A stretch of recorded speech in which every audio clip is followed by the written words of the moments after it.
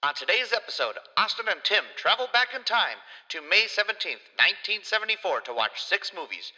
George Peppard in the police thriller *NEWMAN'S Law*, Diane Carroll and James Earl Jones in the romantic drama *CLAUDINE*, Lucille Ball in the big-budget musical *MAME*, the first half of Richard Lester's *The Three Musketeers*, Sidney Poitier and Bill Cosby in the caper comedy *Uptown Saturday Night*, and ending the night with the martial arts blaxploitation film *Black Belt Jones*, cops, gangsters, sword fights, garbage men, rich white ladies singing, afros, soap suds, bogarts. It's all coming up next here on Film Geek Time Machine.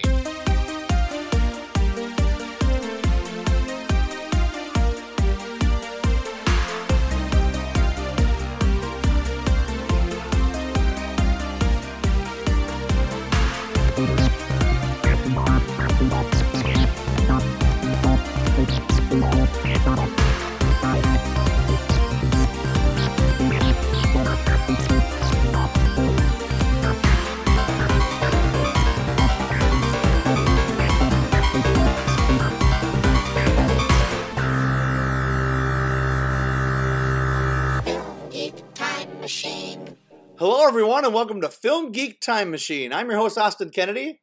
I'm Tim Kaiser. The other host. No, I'm the main just host. Tim Kaiser. I'm just a guy who wandered in here. What are you doing? I don't know. My new house. Then I found out we happened to watch the exact same movies and used a time machine to do it. Whoa. Weird.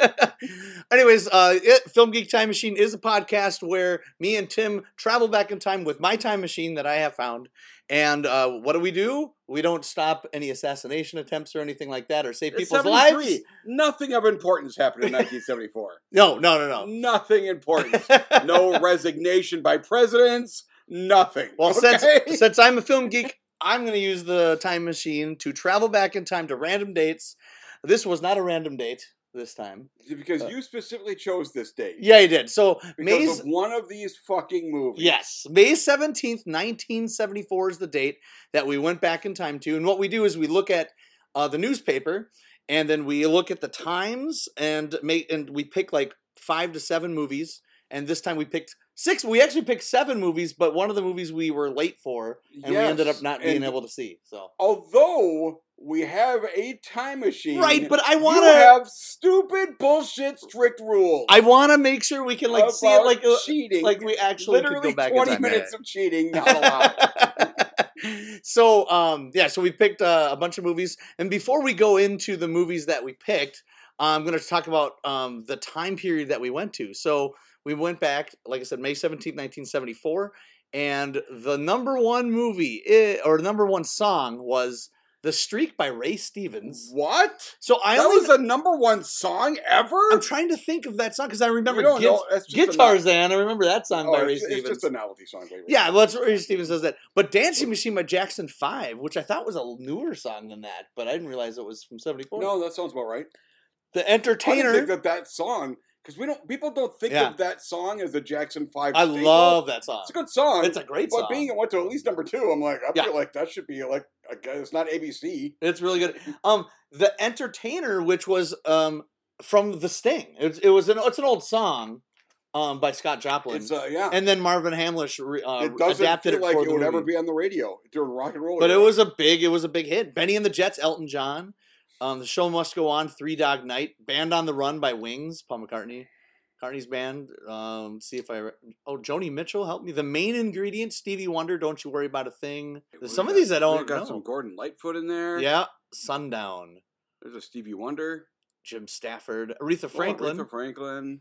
Ringo Starr, Oh My My. Ringo Starr was... Oh, The Payback, James Brown. So that's from I want to say that's from a movie. Maybe Slaughter or Slaughter's Big Ripoff, I think. You and your movies. I don't watch movies, Austin. Cool in the Gang, Hollywood's swinging. All right. God, Olivia Newton-John had a hit in 74? Yeah. Wow. John Denver, Sunshine on My Shoulders. So BTO. That was the time period we went to, and let's take a look at what was on that night. So I took a look, and we have Dirty Sally was a TV show. Convict. Well, that says rated R. No, that's the second half of a movie. Repeat. Is that what that means? That means repeat. Good Times, it's a repeat. It's repeat, yeah. So we're looking at the... Oh, it's the Black Jesus episode of Good Times. Yep. That is fucking epic. Good Times. This was a National Geographic special, The Bushman of the Kalahari, The $6 Million Man, Toma, which was I looked it up, it was a TV show with Tony Mustaine, and Sanford and Son, Lots of Luck. I didn't know what Lots of Luck was, so I looked it up. It's a Dom DeLuise sitcom. And I'm like, what? And I'm like, I want to watch that now. The Girl with Something Extra, which is a sitcom with Sally Field, where she plays someone with ESP. And I'm like, The Girl with Something Extra. Yeah. And then the Brian. Wait. Yeah. That's a different sitcom? Yeah, The Girl with Something. That she had, and I'd never heard of that show. Yeah, yeah, sure, yeah. She had Gidget or whatever.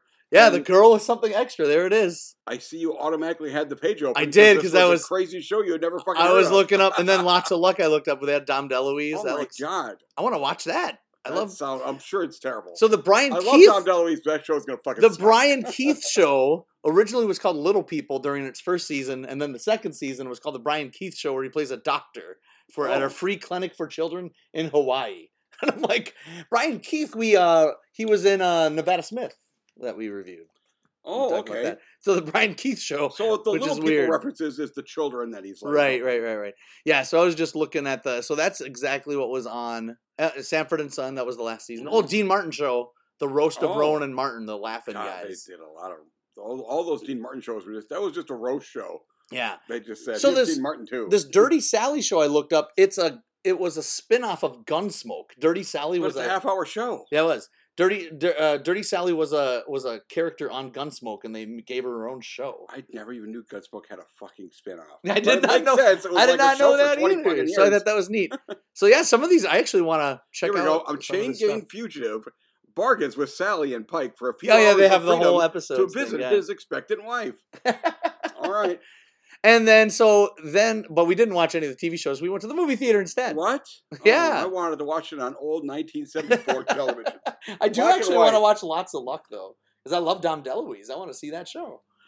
All right. I said, it probably sucks. So this is the movies that we didn't pick. So these are, just to give you an idea of what the time period is on this day, May 17th, 1974. We have Billy Two Hats with Gregory Peck, Desi Arnaz Jr. Yes, here it says, first there was Billy Jack, then came Walking Tall. Now this movie you've never heard of. It was Billy Two Hats. And Billy Jack was also held, it was reissued. A much bigger ad for a movie and that's an older movie, because I think they were getting ready because the trial of Billy Jack was about to come out this year. The Sting was still playing because it won Best Picture. Except for 73. The Con Job is so amazing, it'll be better the second time you watch it. The Conversation, which is actually one of my favorite movies, and we just couldn't work in to see it because I really wanted you to see it. It's a Francis Ford Coppola film, and it's my favorite Coppola film. It's really good, and Gene Hackman's best performance, I think. A bunch of weird westerns, Sonny and Jed with Telly Savalas and Susan George, the Legend of Frenchie King. Another one that's got some chicks beating. Yeah. Then we got John Wayne and McHugh, which was his Dirty Harry, and then Busting with Elliot Gould and Robert Blake. I think McHugh has sequels, though, doesn't it? McHugh does not have a sequel. I thought somebody Busting. said that. I thought it was you. Cinderella Liberty, which was a James Caan film. Mama's Dirty Girls. I like that poster. Yeah, it's a pretty awesome poster. Papillon, a Clint Eastwood movie that he just directed. It didn't star in, called Breezy. Oh, with, this is early Eastwood Holden. direction. Yeah. It was his third movie that he directed, I think. His first two is Play Misty for Me and High Plains Drifter, which is an awesome movie. High Plains Drifter was before this? Yeah. 73. It was 73. Feels like it was later. It was right before. Those ones he starred in, too. Exorcist is still playing. Blazing Saddles. With the classic Mickey cartoon, Mickey's Good Deed. Which, weird. That's Why would they play that before? Mix with a Mel Brooks Blazing Saddles. Let's put the most innocent cartoon. Right. American Graffiti. The Great Gatsby, which I've never seen The Great Gatsby, with the one with Mia Farrow and Robert Redford. Never saw that one. Well, guess what? You still haven't seen it. I still haven't seen it. All right, now we get pretty much a lot of the movies. This page seems to be the page of movies we saw. The Groove Tube was also out. Okay, so what we did pick, so we got 6 movies. We actually picked 7 movies, but we actually miscalculated the movie, and we actually... What's this wee shit?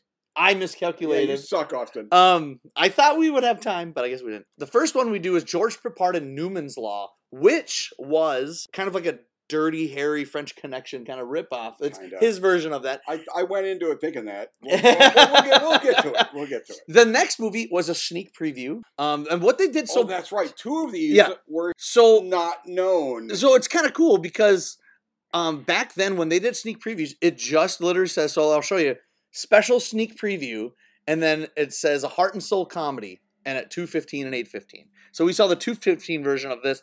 And what's neat is that back then, and up until like the mid-90s, when you saw a sneak preview, you either could see the movie before or stay afterwards and see a movie. So you pay one price and you see 2 movies. We did that twice.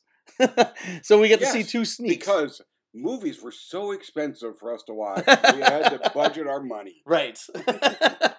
So I thought that was cool. So yeah, it just said sneak preview, and the movie ended up being Claudine. So when we looked, I didn't know exactly what it was going to be. So it was Claudine, which is with James Earl Jones. MAME, which was full-blown musical with Lucille Ball, which was a musical remake of Auntie Mame from 1958 with Rosaline Russell. Well, and then they went to Broadway and stuff. Well, they made a Broadway show. We're going to talk about Oh, yeah. We'll talk about shit then. Yeah, but they did a Broadway show, and then this was the adaptation of it. Then we saw another sneak preview. So the first movie was Three Musketeers, and then we stayed to see a sneak preview, which ended up being Uptown Saturday Night. That one I figured out because it said Sidney Poitier, Bill Cosby, Harold Belafonte. I'm like, oh, that's Uptown Saturday Night. I knew that. And then lastly, this is the reason why we went back to this time, because I wanted to talk about Black Belt Jones. It was playing at the historic Orpheum Theater, and I did even research. This was the only theater that this played in Minnesota. That does not say historic Orpheum Theater. No, the Orpheum it Theater is now. sucked. It was is a fucking steaming pile of ugly garbage. When we were there. It was made whatever in the 30s or whatever, and it was pretty nice back then, I imagine. It's and then it was a rundown in the 70s. It's cool now. No, but there was this period in the middle where it was they have restored it now, but it is it was a little rundown when we went. So, and then, so those are the 6 movies that we saw. And I've only... There was a 7th. What was the 7th movie we didn't see, Austin? Okay. You fucking piece of garbage. What we've done I watched it on the movie. What we've done the last couple episodes is that we kind of cheated the drive-in, where we would be like, we won't see the first movie, but then we'll try to... Half the time, we'd already seen it. Right. So we'll try to sneak in. So we're like, well, let's go. Well, because there was a midnight show that we could have saw, and it was Woody Allen's Bananas, and... There's no way Tim was going to sit through another Woody Allen movie on this podcast. I'm sure we will, but here's the whole problem. Yeah. I already had to sit through a fucking Bill Cosby movie. Okay, so it was Bill Cosby and Woody Allen in the same episode. A little too much for Tim. I would have been, can I just be sad now? So, but the movie was going to be, we're going to do Sam Peckinpah's The Getaway, which was the second bill at our drive-in. We got out of Black Belt Jones about 11:45, and by the time we got there about midnight, it was already like a half an hour, 45 minutes into the movie. So we ended up not seeing The Getaway. It was the holdover movie from 72 anyways, so yes, Sam Peckinpah, Getaway. Sorry, I was drinking something. You were drinking something. I have seen The Getaway, but I don't remember anything No, about it. I saw it. So I've only seen it once, and I probably saw it like 10, 15 years ago. Yeah, and I'm a big Sam Peckinpah. Probably about the same time as you. And I like Sam Peckinpah. All right, so our first movie is Newman's Law. So let's pull this up here. So this stars George Peppard. Now, it's funny because I've never really been a big George Peppard fan, except then we watched Rough Night in Jericho, and I'm like, oh, he's pretty good. I kind of like... He's actually pretty good in this, too. No, you know what? George Peppard maybe wasn't terrible. I'm kind of coming around on George Peppard. Yeah. So, well, good for you, because, I don't think he was that big of a success. I mean, he made that many movies. No, I don't think so. He was to be A-Team. Right. So, the A-Team. He's good in that. It's kind of like, I think what they were going for was kind of like a rough, edgy cop movie, and at first when I saw it, it's like cop drama, right? Well, when I watched the, it's not an action film. No, poster makes it look like a fucking action film. And then there's 10 minutes of action at the end, and 5 minutes in the beginning. Yeah, when I watched the trailer, and you don't watch trailers. When I watched the trailer, it looked like it was going to be more of like a Dirty Harry kind of thing.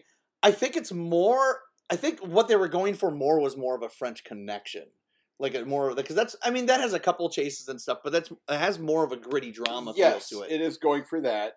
I feel like it is. Oh, man, synopsis time. That's your job. Do your fucking job. So he's a cop. He has a partner played by Roger Robinson. I really liked him. He's a black cop. Yeah. And this episode is chock full of black cops. Yes. It's Yeah. Well, this was right in the 74, so this is right when like the whole blaxploitation craze was going on, and they were just throwing black people in movies. Well, I mean, everywhere. we are watching 3 black movies. One was black a black cinema. exploitation. That's what I would call them. Yeah, 3 black and cinema for every sure. time when if cops showed up, they made sure there were at least some black guys in cop uniforms. Yeah, that was neat. Anyway, so it's kind of a standard cop story, really, where they're just trying to catch a drug dealer, and there's like an Italian guy named Falcone or whatever, and real stereotype. Right. But then there's like some police corruption going on in there. I'm also struggling to remember because this was like the first movie I saw. I mean, but in a nutshell, I think that's the weird thing about this movie. I watched it and I'm like, whatever, it was okay. And then I'm like, I don't remember anything. What the fuck?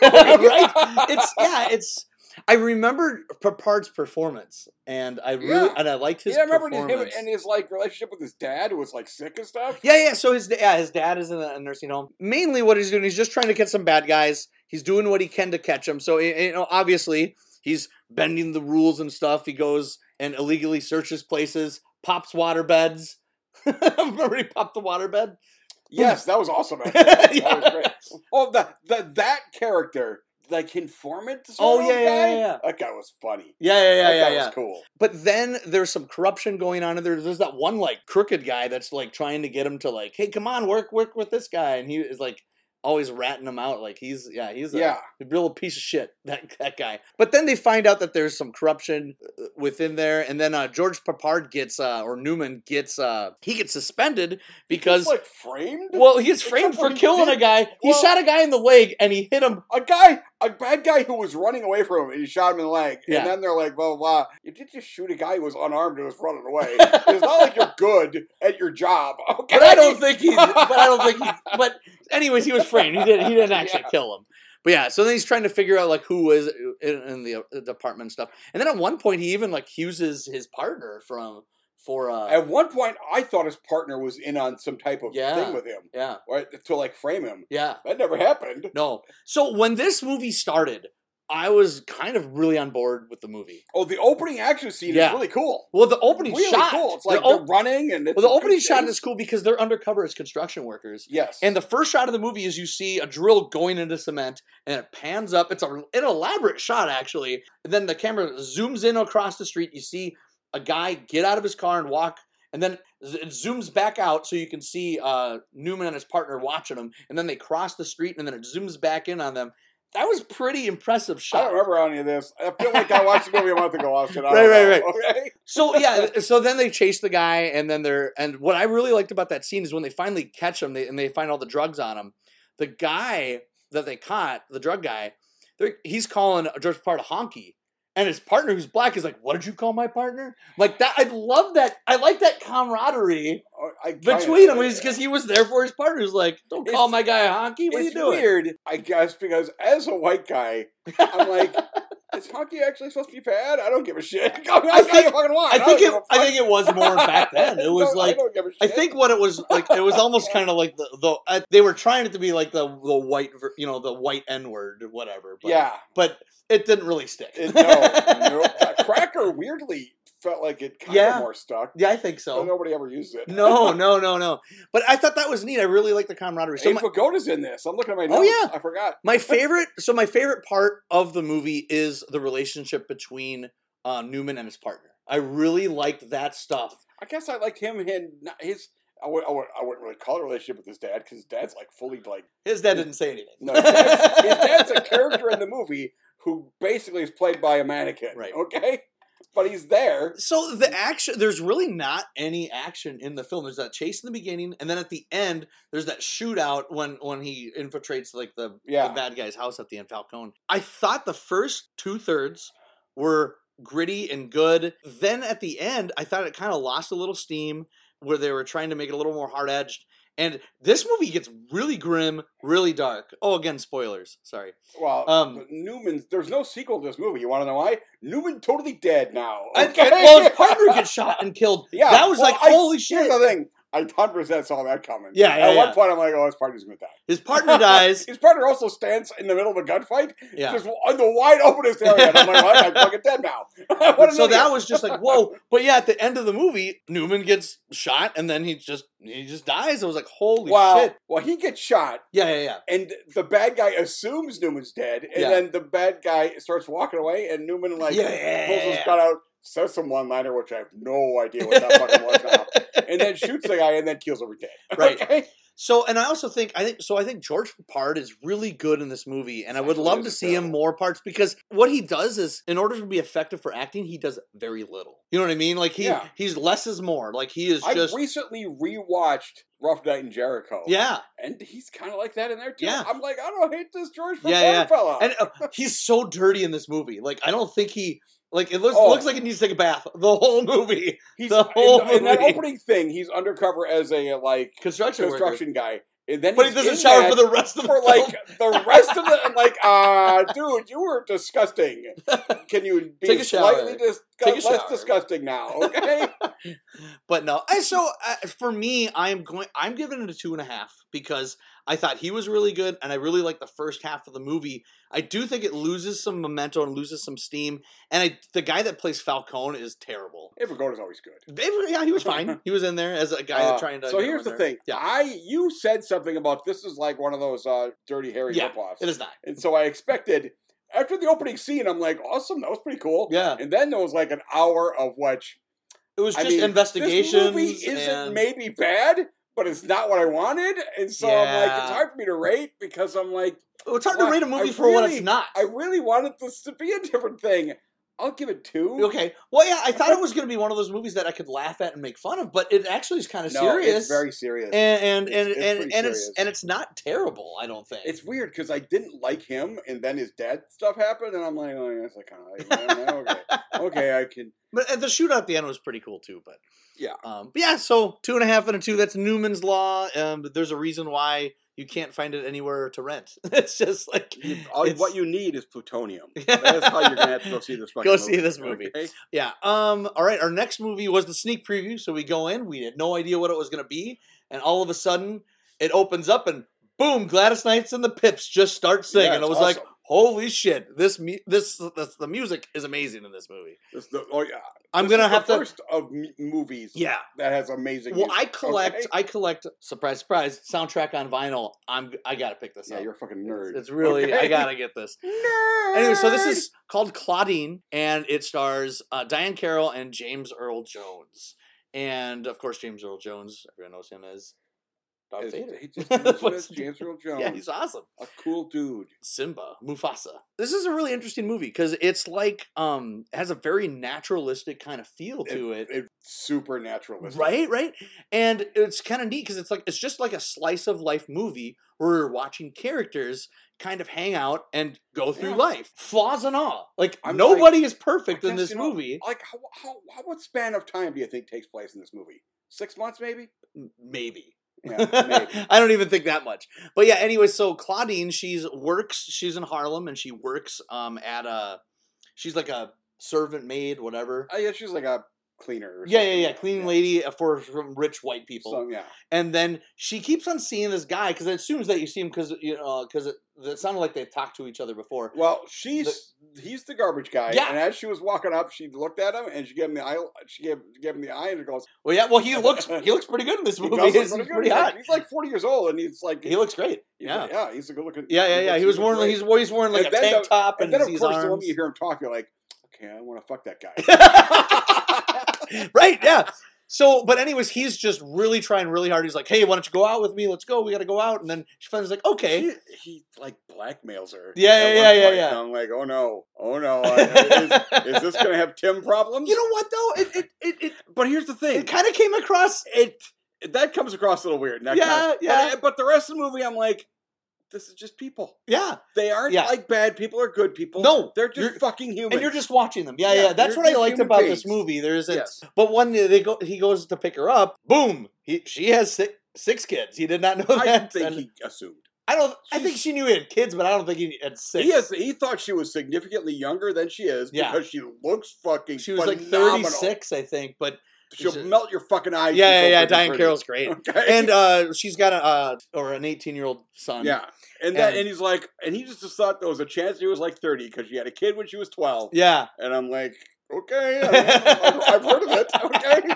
But anyway, so of course the kids at first don't like Rupert is his name, and Roop that they call him. But it's just the rest of the movie is just them trying to make things work. She's on welfare, and there's like real problems with like, well, if they get together, well, her welfare might stop, or you know, stuff like that. Well, it's got this thing, the welfare people. I mean, she also has a side job that they can't find out about, right? Because of welfare, because she doesn't make very much money at this side job. No. I think she shows up minimally here and there. I mean, the way she's able to afford like extra things like a TV and a toaster is because of the welfare thing of like they find out she has a boyfriend, and if he gives her stuff, they have to like deduct it. And I'm like, so in other words, if he gives her a gift, it's not a gift. Yeah, that's not how gifts work. You fucking idiots. I'm not sure that's how it works anymore, or that's how it was back then. But it was just like, oh, you got a present? Fuck you. We're gonna murder you now. Okay. But then there's also things about if like subplots with their kids, like her oldest son wants to be like a revolutionary. Yes, join all that they stuff. all have their own personalities. The kids are fucking amazing. Yeah, they're really good at this. All of them. There's 6 of them. They're all fucking phenomenal. Yeah, and then the oldest girl is like going out on dates and stuff, and who ends up getting pregnant towards the end of the movie, and you're like, oh shit. I did really like this movie. I thought it was good. Loved it. Good. I did like it. I was kind of like, at the end of it, he finds out that he is a little bit defunct on his child support payment because he has like 3 other kids himself. In other parts of the country. Right. And he fucking never sees them. Right. Okay? Yeah. And then they start docking his pay and he's just like, I don't have any fucking money anymore. Yeah. He was going to marry her. Yeah. And they were essentially going to become a family and he's like, I can't do this anymore. Yeah. Because I don't make fucking money. So he just runs out. Yeah. So he runs out and he gets drunk. He at one point says he's going to move to like Chicago. Yeah. He's just going to disappear.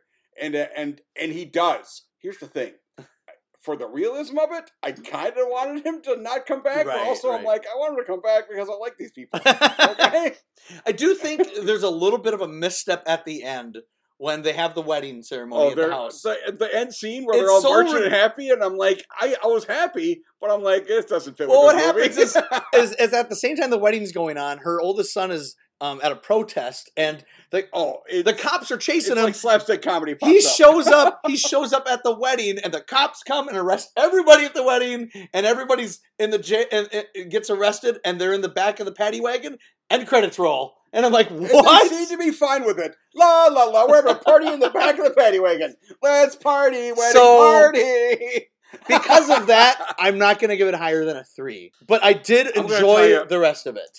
I did enjoy the rest of it. I really wanted to give this movie like 3.5 stars. Yeah. I really liked this movie. I was close. I was at the end, I'm like, this is fun. You can give it a 3.5. I'm going 3.5. Yeah. I really thought this movie was really cool. Yeah. And it's really different than any of the other fucking movies we watched. I think so too. Yeah. This seems like something like maybe Spike Lee would have watched when he was younger person. It's very much. There are parts of this where I'm like, Good Times was already on. Yeah, because we literally looked at the TV schedule, but I'm like, this has some Good Times. I think so, but like, real Good Times is full-fledged comedy. Yeah. But with some drama-y things. This is drama with periodically there's stuff that makes you happy because there's comedy. But it's only because in real life shit happens. Yeah. That sometimes is humorous. So Diane Carroll's very good in the movie. She's fantastic. She's so good. But James Earl Jones is so awesome. And I don't think anybody's ever really seen him before since he's so loose in this movie. He is really. Because usually you see him and he's very stiff and the way he talks. But here he's just like, hey, baby, come over here, come over. Yeah. And seeing him like loose and talk and jive he's awesome. How many of these movies had you seen before? Only Black Belt Jones. Oh, really? Wow, that's weird. You hadn't seen some of this. Yeah. Some of these I would assume you would have seen. But so I thought it was really cool. And just seeing James Earl Jones, if you're a James Earl Jones fan, you have to see him in this movie because he's so good. I think we all think of him as, a voice actor or bad guy. Shakespearean, essentially. Yeah, absolutely. That quality sort of He's the acting. bad guy in Conan the Barbarian, too. Yeah, you're right. He is. Yeah. But in this, he is just a black guy with a fucking job, with a girlfriend who is confused and has emotions, and I'm like, he's fucking amazing. Holy shit, and it's really cool to see, like, especially because this was back then, blaxploitation movies were all over the place. I wouldn't call this a blaxploitation movie. This is a black cinema movie. I bet you studios are going, oh, another black movie, let's put it out. They were probably just seeing dollar signs, but the people behind this movie, I think, genuinely made a loving portrait of a black family. And I thought they did a really good job with it. A version of a family. Yeah. Because he has other kids, and they are talked about. Yeah. They don't show up. No. In a lesser version of this movie, his kids would have showed up and there had some other bullshit drama and stuff. No, they are people who exist, but we're never going to fucking There's meet some them. pretty heavy shit in this movie, too. Like, when Claudine finds out that her daughter's pregnant, she beats the shit out of her. Well, that's the whole thing. I think, like I said, all the kids are great. Yeah. Her two eldest, the oldest daughter and the oldest son, are fucking amazing. Even though at the end, the eldest son has weird slapsticky stuff, he's still great in every scene. When he finally finds the James Earl Jones character in a bar, that whole fucking thing was awesome. Yeah, I like that. So this was a pleasant surprise. I really liked it. It was a sneak preview. We didn't know what we were seeing. I knew that James Earl Jones was in it. That's all I knew. Yeah. He is not the star because it's literally named after not his character. Yeah. Okay? But I mean, they're the co-leads in the film. And their chemistry together is fantastic. Like the first couple of scenes, like when they go on their date, and then I just love the realness where James Earl Jones is just sitting there watching her parent her kids, and she's like, "Go over here, don't get that. This like, quit jerking off in the bathroom." God, that scene. They were on the date. And then they give a call. She has given her eldest daughter the phone number so she can call. Yeah. Because she says, "You're babysitting tonight." And he goes, "I was gonna go on a date with some guy. I was gonna go get knocked up. Okay? I was gonna go on a date with some guy. Okay?" And she goes, "No, you're not. You're fucking babysitting. I'm gonna go." She didn't say I was gonna have sex, but I'm like, yeah, they're gonna fucking pound this out later. Okay, they do. They tried though. It kept getting delayed. But when she calls up, she says something about he's playing with himself in the bathroom, and she goes, "Oh, you think you never shut up about privacy and stuff." And I'm like, he's a fucking teenage boy. You ain't stopping it, okay? She says that. I love that. You ain't fucking stopping that. You can tie his arms down. He'll rub his dick on something, okay? No, it was pretty good. And this was directed by John Barry, Berry. I've never heard of this guy before, but he did a really good job. Yeah, Claudine's a good one. So then we got to stay for free to see MAME. Yay! Free movie! So MAME is a Technicolor musical based off of the Broadway. It was, there it is, 66 Broadway musical. But the 58 film Auntie Mame. So I have seen the original film. I have not seen the original film. Did you like the original film? No, I did not. And it's funny because it's pretty highly regarded, and Rosalie Russell was nominated for Best Actress or whatever, and the same problems. Austin, what's my favorite kind of movie? Musicals. I fucking love this fucking movie. I also was like, I'm pretty sure Austin might not like this movie. Wow. But Jesus Christ, I fucking love every fucking thing in this movie. I did not. So we're gonna. I thought Lucy was amazing in this movie. The stupid kid was terrible. I love musicals as well. So MAME, here it is. So this is Lucille Ball, B. Arthur. I love B. Arthur anyway. B. Arthur, that's part of it. I'm telling you, when B. Arthur shows up, I'm like, am I supposed to not like this movie? It's got B. Arthur in it. And this is directed by Gene Saks, who, again, directed The Odd Couple and was the goofy guy in Thousand Clowns. Yeah, it's a fucking good movie. That's why, Austin. Oh, no. You suck. I knew it. I'm like, for some reason, I can feel that Austin doesn't like this movie. But I love musicals. I do, mostly. Because I like Broadway Serenade, and you didn't like Broadway Serenade. Yes, because you're a bad person. You only like the bad movies, Austin. Okay. I loved Broadway Serenade for 10 fucking minutes. The last 10 minutes, right. Okay. So what Auntie Mame is essentially the same plot as Auntie Mame.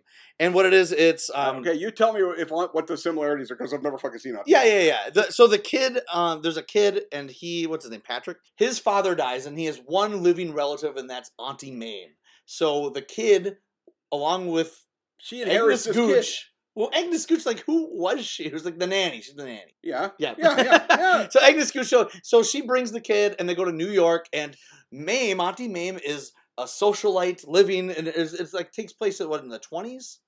Sure. Well, it starts from the 20s. I mean, the kid age is 15 years in the movie, so I'm assuming it takes place over time. But she is like has parties and she brings the kid to burlesque shows and Okay.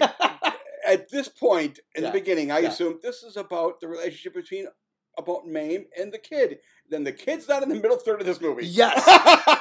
That's also the same thing with the original as well. There we go. Makes sense then. That's also the same 'Cause problems I had with the movie as well. Fuck you. I love that middle part. Okay. It's so terrible and stupid. Half of the reason I like this movie is because I can actively go like, this is just enjoyably bad. So what it is, the first third half of the movie is her relationship, and she's her unorthodox way of raising this kid. She brings him to that school, which ends up having like nude teachers. Oh God, shit. it's great. Well, part of the opening here, it starts like the first 10 minutes. I'm like, I'm gonna like this fucking movie because they're at the kid's like father's like will reading essentially. That's right? John McGiver, who was in the Gazebo, that British British dude. Oh yeah, it was him. You're I right, love that yeah. guy. Yeah, he was. She was reading a thing, and you're gonna go to my sister MAME or whatever MAME is short for. Okay, is in New York, and you're gonna go to a nice Protestant school. Stuff. And I'm like, I can already kind of feel like shit's not gonna happen in this movie. Right. Of course, the instant he gets there, there's a fucking giant party because MAME has forgot what day of the week it is or whatever. They're supposed to show up. On December 1st.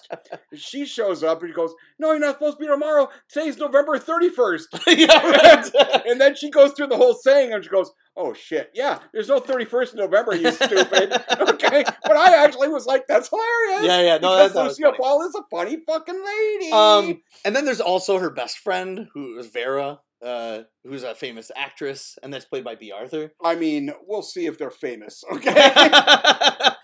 But MAME ends up losing all her money because of the stock market. Oh yeah, that's when it takes place. 1929 is the beginning of this movie. So then she goes. Well, then she tries to get jobs and stuff. She's working at a department store. Tries to be in a play with her friend. This movie is the assorted adventures of Auntie May. That's what it is.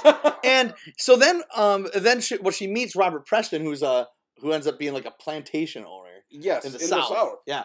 And so she gets married to him. Before you can say montage, they show their honeymoon, and then an avalanche happens, and he's dead. And I was like, what? Was it the honeymoon? I don't know when that happened. It was a montage, but he died in the avalanche. I don't know when it happened. It was it wasn't very clear. But now she has money again. Yeah. She's got money. So she moves back to New York, and then the kid's 15 years older now. Yeah, that's a huge time jump, yeah. And that's Bruce Davidson in a very young role. So then it follows them, and then he's going to get married, but Lucy MAME doesn't like him because they're a bunch of Republican conservatives. They did say political party. Conservative. They're fucking horrible monsters. They're really bigoted. Right. They would have voted for Trump. Yes. They have like a servant. Yeah. Oh, who is a woman? Yes, a woman of color. Yep. When she's not around, they talk her down. Real terrible. And MAME is just like, no. And here's the thing: what's his face knew this. Yeah. And he was like, the kid. I don't want you to meet her parents because I know you're not going to like them because they're pieces of shit and you're not a piece of shit. And I just want to marry this hottie. And I just want to marry this chick and that's who Lauren... really likes sucking my dick. Okay? Lauren Hutton was the actress in there, early Lauren Hutton role. Yeah, that's pretty much the movie in a nutshell. It's like, was he going to marry? Oh, but keep in mind, you forgot about the part, songs. Oh yeah, it's a musical. There's a lot of songs actually. So this movie has 6 fucking movies of plot in it. Yeah, because so much shit happens, and they still have time for like 8 10-minute movie series. This is the longest one. It's about 2 hours, 12 minutes. Yeah, it's it didn't seem that long. No, it didn't seem. No. Yeah, Lucille Ball, she's doing what she can. I think they you're the one who saw the original. Yeah. Did they Lucy up the plot so that more slapsticky weird shit could happen? A little bit. Horse riding and stuff like that? A little bit. Like, yeah. This seems like a Lucy thing. A little bit. And it might not have been in the Broadway musical. I'd say a little bit. Okay. But then B. Arthur's probably my favorite part of the movie. For me. She should be. I like B. Arthur and her songs. So, okay, this is my problem. I have a few problems with the movie. I really hated this movie. Good. You're allowed to. You're allowed to be wrong, Austin. That's America. Okay? The performances and stuff were fine. I'd give the first one a 1.5. The first what? The first Auntie Mame, the original. Oh, okay. And the reason why, and a lot of people like it, I to me, how the movie jumped around, and it's just like... So it is like this. Yes. It's just assorted things that have happened to this lady. I wish the whole movie was just the kid. That's what I thought. That's what I would like. This is what this movie's going to be about. And then the second half jumps... jumps... not in the fucking movie for most of it. And then it jumps ahead 15 years without showing anything in between. And you're like, what the fuck's happening? Well, I mean, that can happen. And that I can understand, because the next big thing was when he gets married to this but then like, what happened in that period of time? How close were they? I didn't get an indication of how things were going, like how they were communicating with each other. That was the fault of the original as well. Okay. So I had a big problem with that when I saw the original. So I checked out of the movie because I'm just like, I don't care. I mean, if the movie doesn't care about its characters, why should I not care about its characters? So that was my... I don't actually disagree with any of that stuff. Here's the reason I like this movie. Yeah. I fucking love Lucy. Okay? So, no, I like Lucy. And every time she does stuff in this, she fucking nails it. She's fucking awesome. My other problem... And all the songs... I love every fucking one of them. So that was my problem. Including that horrible Nightmare MAME song that I can't get out of my fucking head. It's been in my head forever now. I love it. I didn't like the music in the movie, except for the one song. I liked the Christmas song. Yeah, the one that we've all know of. I know. I didn't know that was where that was from. Is that where this fucking song is from? Because this is like my favorite Christmas song. We need a little Christmas. We need a little Christmas. Yeah. Holy shit. This is what this is fucking from. I like that part. I used my future phone in the back of the thing and looked up. I'm like, fuck, this is from this musical. I like that. But other than that, and I really didn't like, I gotta find her name. Jane Connell as Angus Gooch, I hated her. I hated her performance so much because it was such an over-the-top, not funny, cartoony performance. It was just... And I really did not like her in the film. I fucking loved her. You did? I hated her in the movie. I hated it. She has literally never been on a date. And at one point, they glam her up. And one of my favorite things is her glammed up is literally just wearing slightly better clothing. And she's not glammed up at all, but she gets knocked up like the next scene. She's now pregnant. Yeah. And she disappeared for 6 months because she went on one date and never came back. I'm like, this is fucking hilarious. I love it. Right. But then again, it's losing sight of the focus of the movie. Who gives a shit? This is what life is. This is the life of Auntie Mame, and she just lived a glorious life in her 60s. Again, I would rather have it be about the relationship with her and the kid. Yeah, I understand. And that's why I said that's what I had a problem with the first movie. I fully understand watching this movie and not liking it. So this is a 1 for me. Because here's the thing. I had heard this was bad. And so that might have been what I went into it expecting potentially a bad but enjoyable movie. And I watched it, and I was 10 minutes in, and I'm like, fuck, this movie's... I'm going to love every fucking minute of this fucking movie. So what did you... I'm at a 1. This is a fucking 3.5-star movie. Wow, I fucking loved this. What's really I will funny... happily watch it over and over. It's funny because we disagreed that far before, but usually it's the other way around. Like, I'd give it 3.5 and you're giving something a 1. What did you just give this, a 1? I give it a 1. This is odd because you will sit there and piss them out about movies and give it a 2. Yeah. Okay. I really was not liking the movie. Because I piss and moan, I will happily... If it's a 1, it's because I found something redeemable in that movie. Okay? I'm actually glad you liked it. But yeah, this is regarded as a pretty big flop when it came out. I had heard that. This time... This is the reason...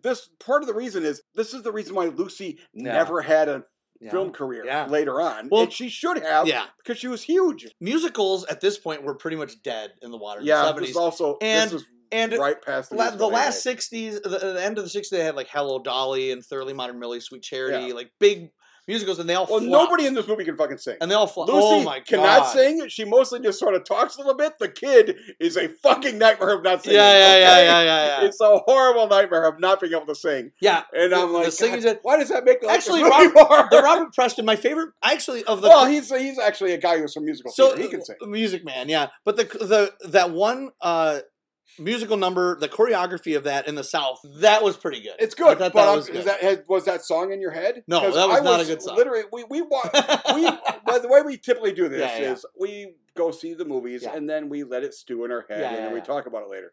I think I can't get out of my fucking head. Oh no! I'm like, oh my God! I've had to hop on YouTube and I'm like, I have to fucking watch that thing again. Well, I'm glad you like it. Yeah, I really and me loving musicals, I was really disappointed because I'm like, I think I'm going to like this better than the original, and I didn't. I didn't like it better than the original. can't imagine liking the original more because no, you probably it won't. won't have songs. No, right. They'll actually try to make it good. And I'm like, nope, they didn't even try. This movie sucks, and I love it. All right, next movie is The Three Musketeers. So this was actually Richard Lester. He was most known for making the Beatles movies. He did Help and Hard Day's Night. Okay. And nope, he's most known for Superman 2 and 3. Oh, that's right, because he did 2 and 3. He came in for 2 and 3. That's right. I'm talking about for his good movies. Well, 2 is pretty good, but the Donner cut's more of a thing. 2 was only good because there was Donner, another guy who made a good movie, and then they threw him in there and said, "We're going to make you do the shitty parts of this movie." Yeah. That does not. This movie's pretty good. Yeah. So, but it was shot as one movie. It was a 3.5-hour movie, and they decided that they had to cut it. So they made 2 movies out of this: Three Musketeers and The Four Musketeers. So this is the first half of the movie. This one says it's also known as Three Musketeers: The Queen's Diamonds. Yes, because there's some Queen's Diamonds plot. And then the other one is Milady's Revenge. I think is what they did. Yeah. Okay, as you said, I don't watch trailers. I had to watch trailer in this movie because it ends in a fucking trailer. And I'm like, well, I gotta watch this fucking trailer. It ends with the scenes from Four Musketeers. We've already made this other movie, so here's a trailer. So I'm trying to think. I've seen maybe 2 or 3 other versions of Three Musketeers. I've seen the '93 Charlie Sheen, Kiefer Sutherland, Oliver Platt one. I mean, isn't the Man in Iron Mask essentially a Three Musketeers movie? That's Fifth Musketeer. So it's a sequel to Three Musketeers because it's there was a sequel back to this. Yeah. To these 2 movies, they came out like '89 apparently, which I had not known about. Return of the Musketeers, which I will be talking about. I haven't seen it. But Richard Lester also directed what you're going to talk about, but okay. I haven't seen it either. But yeah, so it stars Michael York as D'Artagnan. You got Oliver Reed, Frank Finlay, and Richard Chamberlain as the Three Musketeers. Yes. Raquel Welch is in there, looking fine. Yeah. Oh yeah. Wow. Weird, Raquel Welch. Raquel Welch. This is our second Raquel Welch because she was in Bandolero. This episode has added a lot of people who have now had a couple movies. Movie. Yeah. George Papard of all people, and Oliver Reed. Oliver Reed got in there too. Charlton Heston again. Chuck Heston. Oh God. Yeah. Well, he's the Cardinal. This is like his 4th. Yeah. Faye Dunaway, so she's the Milady de Winter. Christopher Lee as the henchman, the Count. That's right. He starts right out, and I'm like, oh, he's a bad guy. Yeah.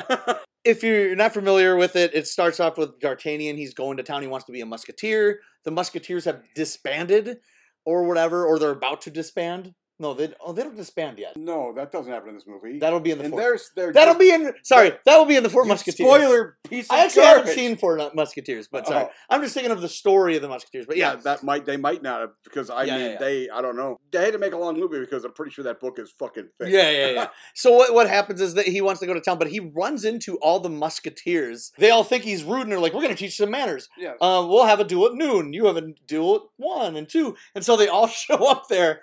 But then they just end up fighting the Cardinals' men's anyways, and then they became friends. If you've seen Superman 2 and 3, they are full of horrible gags. Yeah. Is the problem with 2 and 3. Yeah. In this, almost all the gags land. Oh, absolutely. It's actually funny. Well, Shit. Yeah, Richard. Never mind. That's why they hired him to put these gags in, because he can do it good. Yeah, he can. Maybe this was the last time he did it good. I don't know. Well, also D'Artagnan ran into, before the Three Musketeers, ran into Christopher Lee as well. And who kind of slighted him. And, he he didn't get the shit kicked out of him. No. He just got the shit kicked out of him. Well, his sword got broke immediately. And then there's a bunch of stuff going on with the lady waiting. We got Raquel Welch, and she's married to the inn owner, who is British comedian Spike Milligan, who is a fucking weirdo. He's weird, but he's funny. I'm a big Spike Milligan fan. He's funny. It's really odd that you're married to who? He's actually this does not make sense to me. You have to watch. He is a guest appearance, Spike Milligan, on the Muppet Show, and he's fucking awesome. Like, I love Spike Milligan. Oh God! And he's in a couple. Awesome. He's in History of the World Part 1. He's all over the place. He's fucking funny. He's a comedy. He's dude. terrific, and but he's so weird, and but it works in this movie, you know. Yeah, well, everybody's weird in this movie. Even the people who are supposed to be dead serious. Oh, actually, I guess Christopher Lee has a couple of jokes. He does a couple of jokey jokes. Well, D'Artagnan stays at this inn, and it's owned by Spike Milligan, and his wife is Raquel Welch, who kind of works with the Queen or whatever. And there is kind of like a romance going on between like the King Louis of France and the Queen or whatever. And then there's like they're having like some cheating going on, so they're like trying to figure out what's going on. It's funny because the way that this movie is shot and edited, I think it's well done. But it doesn't always at times you're like, what's happening now? However, you sort of eventually figure out a version of what's happening in the plot, but I'm like, I don't know what's going on right now. But at the same time, I didn't care because I was having fun because of what's on screen is fun. The weird thing about this movie is called The Three Musketeers. Yeah. Three Musketeers are not really in this for like a good half. The middle half of this movie, the Three Musketeers are not even a part of the plot. Well, they literally all look like they've died, and I'm like, well, I know for a fact they're in the sequel, so I'm pretty sure they're not dead right now. D'Artagnan has always been he's the main star. He's always been the main character. Yeah.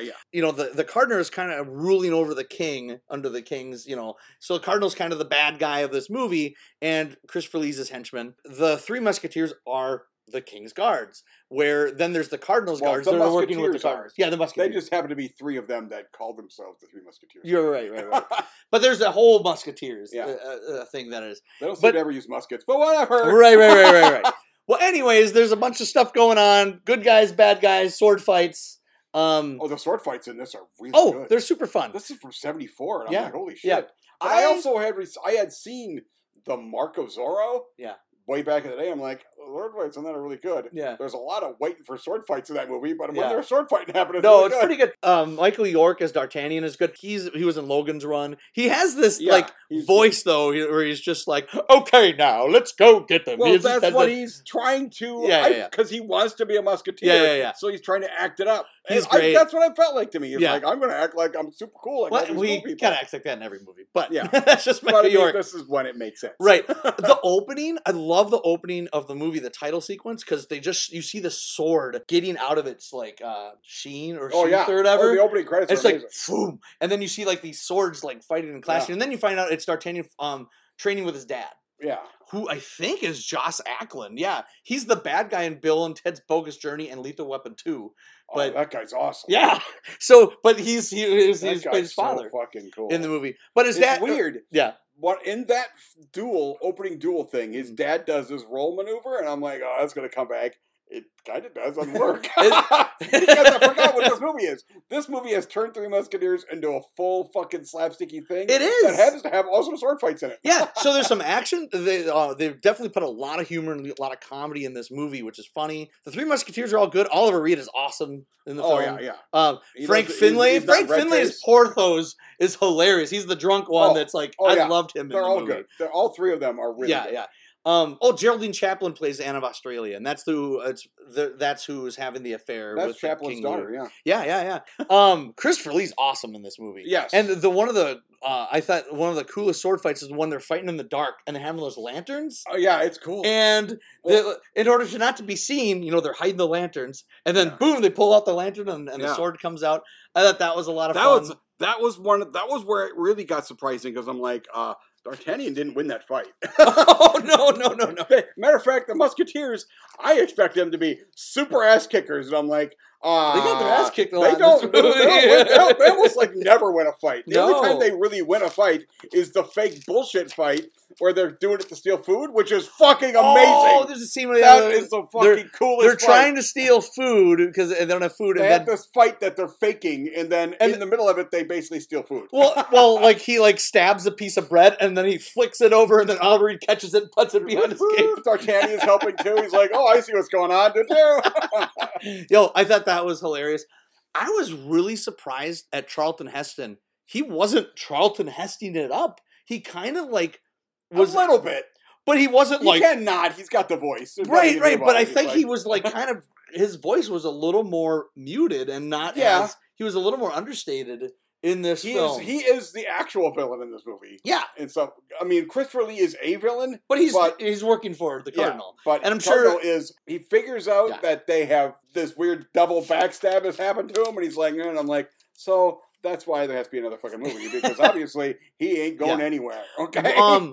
Roy Kinnear plays I don't know where he just kind of shows up. He's the servant guy that follows D'Artagnan around. He does. There's no. Well, at one point early on, they tell him, "Here's some money so you can buy like a servant." Okay, yeah. And then that's He a just servant, shows up. and the guy is a fucking funny ass. So Roy Kinnear is pretty much he must have been really good friends with Richard Lester because he's in almost every Richard Lester film. Oh, okay. And he's really good. Now there's a little bit of sadness that I want to talk about. So oh no, they made a return of the Musketeers. Yes. In 1989. And the movie doesn't have any of the same actors. It does. Okay. Yeah, it does have some of the same actors. And the problem is what happened was it didn't really get seen because there was a lawsuit with that movie because during the filming of the movie, Roy Kinnear fell off his horse and broke his neck and died. And what? And they got sued. Holy Jesus! Yeah, and there's a scene in the movie. Is this during like the 5-year period where Hollywood people would show up and get on horses and break their neck? Yeah, it was in '89. So when I was watching the movie though, because I already knew that, and I'm watching Roy Kinnear, and there's a scene where he falls off the horse, and I was like, oh my god, he hit a tree dead on, and I'm like, oh but shit. That one looked kind of real, and he lived. Looked slapsticky, and I'm like, I think that might have just happened. But I didn't know about him dying on a horse. But thing 15 years later, he passed away. Holy shit! Yeah, I want to see. Let's see, Michael York, Oliver Reed. Yeah, it's like they're all in there. Everybody's in there. C. Thomas Howell's in it though. Christopher Lee's back. Got Richard Chamberlain. Why is he not in this part of the thing? He's freaking Richard Chamberlain. Yeah. Or whatever. So it pretty much has. It's got Christopher Lee. Holy shit! Kim Cattrall. Wait. Here's the thing. I haven't seen Four Musketeers. I just assume Christopher Lee did not live through more Musketeers. I have no idea. So he does. We'll have to find out. But anyways, it didn't really get a release because of that. Yeah. So there's Death of Roy Kinnear was actually killed during production. Well, guess what? Both of those sequels are in our time that we're allowed to travel to. So right. Maybe I don't know if this got a U.S. release though. That's why I don't know. Maybe we'd have to travel time to United Kingdom or something. Well, maybe we were already planning on going to L.A. later this season. Yes, that's right. Secret behind the scenes information. But no, I thought Three Musketeers is good. It's a little convoluted just by the way it's edited. I have a feeling that if I watch it again, I'm going to like it more. I agree. I believe because the plot in this is so just sort of there, and then periodically it just says, "Oh, we got to put a plot in this movie. Here's a bunch of plot shit," and I'm like, "Go back to sword fights, okay?" But I'm like, "Okay, there's some plot with some." The queen has got like given her like all the diamonds, to Lord Buckingham, because she's in love with him, and then Porthos has to go there and get them back, but somehow two of them are missing. Right. So Lord Buckingham makes fakes that are perfect. I don't know, does it like 20 minutes? So whatever. Faye Dunaway is hardly in this movie, so I'm guessing she's going to be in the second one a lot more. She was. That's why it's called Milady's Revenge. Okay, yeah. So, okay, that makes sense. So she's going to be in it more. But no, I'm going to give this a 3.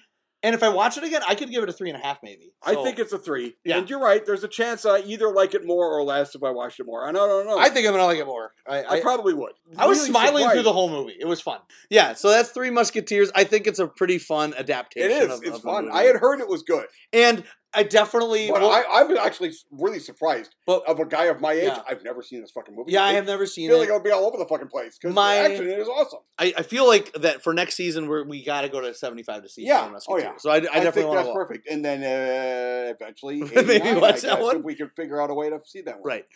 Next movie. So then that was the sneak preview. So then we stayed to see the sneak, which was Uptown Saturday Night. Uptown Saturday Night, which is Sidney Poitier directed it, and he also stars in it with Bill Cosby. Now, here's the thing. I had no recollection. I'm pretty sure I'd seen that list that said Bill Cosby, but that list went on forever. And I assumed Bill Cosby's going to be in this movie. Bill Cosby is the co-lead of this fucking movie. He's all over the fucking place in this movie. Sidney Poitier and Bill Cosby. Now, he made a series of movies with Bill Cosby, so this was the first of them. Yeah. And they're not related or anything. They are not. That's another thing. I actually told a friend of mine I had seen this, and he goes, "Oh, but they made 2 sequels." And I'm like, "Oh, not really. They're not sequels. They are actually people that look identical, and they have different names." Yeah. Okay. So it was Uptown Saturday Night, and then it was Let's Do It Again, which I've seen that one. Okay. And then Piece of the Action also has James Earl Jones in it. I haven't seen that one. Okay. And that's like a 2.5-hour movie. I looked at it, I was like, Jesus Christ, why is that 2.5 hours? Oh, God, I don't know. Because here's the thing, I didn't hate this movie. I don't think I could sit through it. I didn't hate this movie. It would get real old. I didn't hate this movie at all. So this is a really interesting, or kind of a fun premise, like a caper premise. So Sidney Poitier, Bill Cosby, they are friends. What is their name? Steve Jackson and Wardell. Jackson and Wardell, they're kind of like blue collar workers. One of them a taxi driver, one works at a steel mill. Yep. And which I love that opening shot of the steel mill, by the way. Oh, There's really some really cool shots in that. It is. Here's the thing. There are parts of this that are directed well, and other parts I'm like, oh. Sidney Poitier, maybe he wasn't. He also directed Ghost Dad later on, so with Bill Cosby. God, I forgot about that. I forgot that he directed that. Yeah, he did. Nobody even knew the monster that was in that movie. No. But we all knew that movie sucked. So this, I want to say this was his third film. Oh, really? Okay. So as a director, Sidney Poitier, I think Buck and the Preacher was his first one, and then Warm December was his second. But then I didn't really care for that either. Anyways, Uptown Saturday Night. So what they do is they want to go out a night out in the town. Let's go. And well, mostly Bill does. Yes, he kind of Sidney Poitier is like whatever. Along. I can't remember their character names, and I have. So they sneak out 1 a.m. They go to a place called Zenobia's, and it's like this high end. And it's cool because it's pretty much just like all black people in this movie, which is awesome. It's just the white people are basically background people. You see an extra every once in a while, like, oh, there's a white guy. Yeah, but I think it's really cool. It was, and what happens is they go to this place and there's gambling and there's some hot mamas over there. Hot mamas. And one of them's rolling them dice. Yeah, she comes back later. Yeah, she does. I liked her actually. She was cool. She was awesome. Now, so they're playing a game of craps. They're winning money. And the place gets ripped off. And they take... not ripped off, held up. They get held up. Full-blown. Yep. 3-4 guys. Yep. They make everyone strip down to their underwear, except that one lady who wasn't wearing underwear. Yes, that's right. That was a skeezy scene. Hold hoochie mama or whatever they said. Yeah. Crazy fun. So what happens is though, so they get their wallets and everything taken. Well, the next day, now it's funny because I feel like that they should have set up that he bought a lottery ticket, but they didn't even set that up. No, all of a sudden the problems with this movie. Yeah, I wish they would have set that up. But anyways, they were watching the news and all of a sudden, wait a minute, that sounds like my lottery numbers. They won. We won $50,000. At that point, I'm like, because here's the thing: the parts of this movie where it was just Sidney Poitier's character and his wife are boring and lame, and I'm like, oh really? I actually like them because I was just enjoying the rest of it, and I'm like, oh, we're back to them. This is gonna be boring. I actually like their standard relationship-y shit. I thought I saw a much better version of this movie 2 movies ago. Claudine. I thought the first scene of them together was on par with that, in my opinion. I really liked that. Anyways, now he's like, we got to get that money, Wardell. We got to go. We got to get that money. Yeah, so apparently he informs her what happened at that point. Because he had been keeping this a secret, and he was like fake sleeping when she was trying to ask him questions. Yeah. And then he finds out the thing, and he goes, guess I better tell her that we could be rich if I commit repeated horrible crimes right now. So the rest of the movie is Bill Cosby and Sidney Poitier going around trying to find the money by tracking down gangsters, going on the street, talking to prostitutes, whatever. And then Richard Pryor. Oh yeah, Richard Pryor. Sharp Eye Washington. A movie I want to watch is called Sharp Eye Washington. Okay. Richard Pryor is a private eye who ends up being a con man that rips him off. Yeah. He's a con man who has had numerous other things. He gets arrested literally a minute later after he's taken some money. Do not get the money. Roscoe Lee Brown back again. Oh God, Roscoe Lee Brown was amazing. Yeah, his entire character was fucking awesome. Yeah. His politician or whatever. Oh God, and who was married to the crap shooter. Yeah. The people who have showed up are black, so he completely changes into like African garb, and he completely hokies it up. And I'm like, if those are whiteys, you would have freaking been completely changes the face of Richard Nixon to Malcolm X. That was pretty funny. That was funny.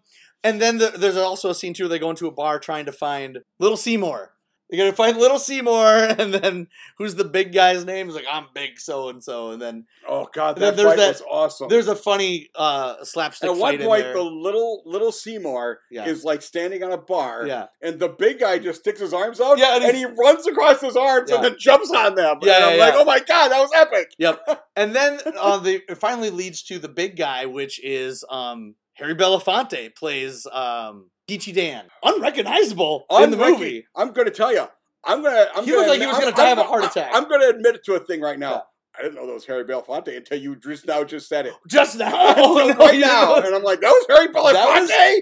Holy shit! Well, he's pretty like much got cotton in his cheeks, like Martin Brown. Except for this had time to become like 2 years. A meme thing. Oh, Godfather was huge at this. Yeah, time, I know, but the cotton thing. When they filmed this? I don't know.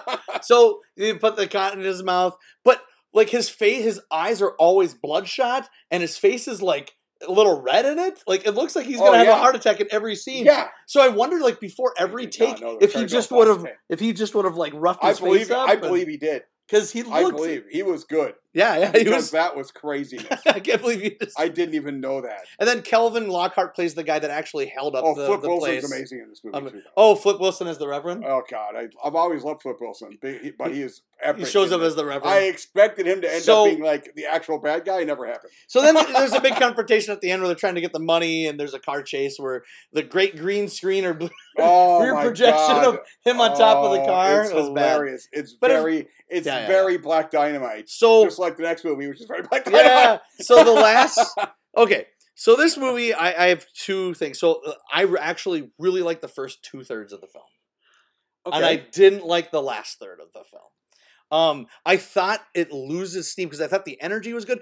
My favorite part of the movie, and I know it's Bill Cosby, I really like their play with each other. Oh, no. Bill Cosby is funny in this movie. This is my main problem with this movie. How much I like Bill Cosby. He was really funny. And I'm like, I don't want to like you, Bill. You're horrible, but you're good at this movie. You're actively better than Sidney Poitier. Which doesn't make any sense to me. Yeah.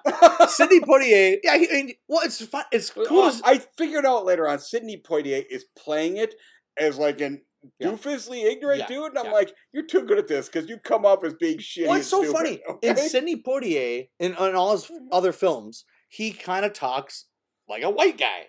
He talks very proper. Well, yeah. And so it's nice to see him kind of let loose and be like, okay, mama, and blah, blah, blah. And it's cool. We've seen him in 2 other movies, but one of them ever talked. Yeah. So it's kind of cool seeing him in this movie, like Fast and Loose. Bill Cosby is really funny in the movie. I love the scene when they're going to the bar and the guy gets thrown. You see a guy get thrown out of the bar. He's like, Sidney Poitier, did you see that? Yes, I saw that.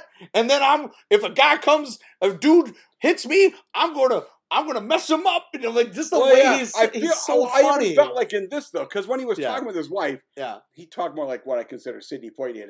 Okay. Yeah. But when he was doing this, I'm gonna black it up. Yeah. I'm like, I don't know if you're actually very good at blacking up. I don't know if he is either. But I really like their interplay with each other. And then when it was stuck on that, just seeing Bill Cosby play craps, it was like, oh, come on, mama. And it was just fun to watch. The problem is Bill Cosby is legitimately a comedy god. Yeah. And he's really annoyingly good at this movie. Yeah. And I'm like, it was the thing that really tore me. But here's the thing, I may have to fully agree with you. Because my favorite parts about this movie are before they found out where the lottery ticket is and they figured out how to get it. I'm like, I just liked it when they were wandering around and they were just like, I don't know what to do next. Yes. But now we're going to go to do this now. We're going to get a fight with a little guy. I thought the problem, though, is when they actually met the guy that did it, I thought the pacing slowed way down. It did. It goes to a halt. There's a plot, and this movie is no good with plot. No. It's good with crazy shenanigans. Yeah. And what the problem I had was the right when they get caught and they're taking him out to the car, literally it's like a minute scene of them like struggling. And I'm like, that could have been cut down to 10 seconds. That could be nothing. Yeah. As much as you like Flip Wilson, I don't hate Flip Wilson in this movie. Like, he's at the beginning at the church. Flip Wilson in this movie is just being Flip Wilson. Okay, so of course I'm going to like him. Well, he's in the first part of it. He isn't like being a character. He's being himself. So he's a reverend and he's giving a sermon. In the beginning, he gives a little bit of a sermon and he's like riffing a little bit, and that's cool. In the last 20 minutes of the movie, he gives like what seemed to be a 4 to 5 minute sermon. Oh, yeah, it goes on. It's literally stop the movie dead in its tracks part of his for a routine. Movie. Right. It's kind of just him. Oh, they gave me 5 minutes. I'm just going to wing it, but I'm going to wing it a little too hard. But in the last 20 minutes of the movie, the last act, which should be full of energy and action, stops the movie dead in its tracks. Yeah. I had a big problem with that scene. I was like, they could have cut that out. I like Flip Wilson. I would rather have watched a stand-up routine. So that's so I mean, he's not that he was bad at what he was doing, but it just stopped the movie, and I'm just like, oh yeah, that's right, Bill Cosby. Harry Belafonte and Sidney Poitier in this movie. I forgot about that. Not for that 10 minutes. No, it was just 2. And then they have the big picnic thing, and then just the ending I thought was really underwhelming when he, jumps down with those really bad dummies of the when they jump onto the river. Know. I mean, for this movie, it was funny. We had literally just watched the worst reprojection shit I've ever seen. Yeah. So I'm like, it makes sense. Well, like, you can't swim, and then he jumps in himself, and I'm like, dude, that fall will kill both of you. But that is a huge fucking bridge. So then the movie ends with, they both dive in, and then all of a sudden you don't see Bill Cosby again. No, I think that the next scene was filmed and they couldn't get Bill back, so they just had Sidney and his wife, and they had some dialogue, and he goes, "We got it. Now we can do these things." And I'm like, I think they couldn't get Bill back. I really didn't like that ending. I think they had to finish the movie. Also, in the last third, I think they lost a lot of the camaraderie between Poitier and Cosby. They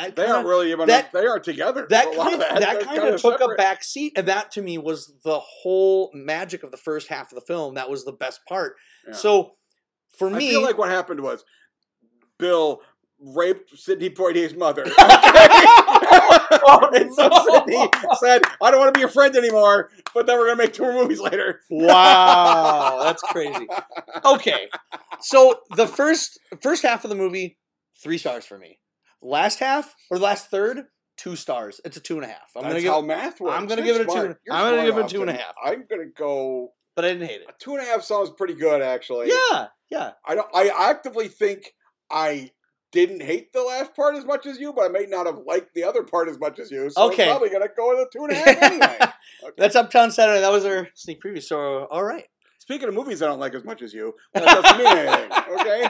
Because nobody likes this movie as much as you. No, I don't think so. All right, our last movie, we went to the Orpheum Theater to see Black Belt Jones, the movie that I wanted to see. So, it's directed by Robert Klaus, he directed Enter the Dragon. The credits here say, "Enter Jim Dragon Kelly." That's what it says on the poster, yeah. Well, okay. The fact that he directed Enter the Dragon explains why some of the fights in this are actually filmed really well. Yeah. Even though I don't think Jim Kelly is particularly good at fighting. No. Okay. But he's a martial artist. Like, he choreographed his fights and everything. I mean, there are parts of it where he's really good. And other parts where I'm like, oh, that could have been me. Okay? So, all right. The fat white guy. Story time. Yay, stories. Here we go, story time. So I have a history with this film, which is why I love this movie so much. We had one where I had a history. Yes. And that's why we got to tell that story. Oh, right. The big hand little lady. This is my story. So back when you were a Black Belt Jones aficionado. So in Black Belt Jones, so when I was, I think it was 1995, I was in a band called Posh. It was a grunge band because it was 95. What year was this? 95. You were like 18. Yeah. No, I was 19. 76. You turned 19. Yeah. So I was 19. That's how math works. Yeah. So I was 19. We would watch movies, my band would. And we went to Hollywood Video.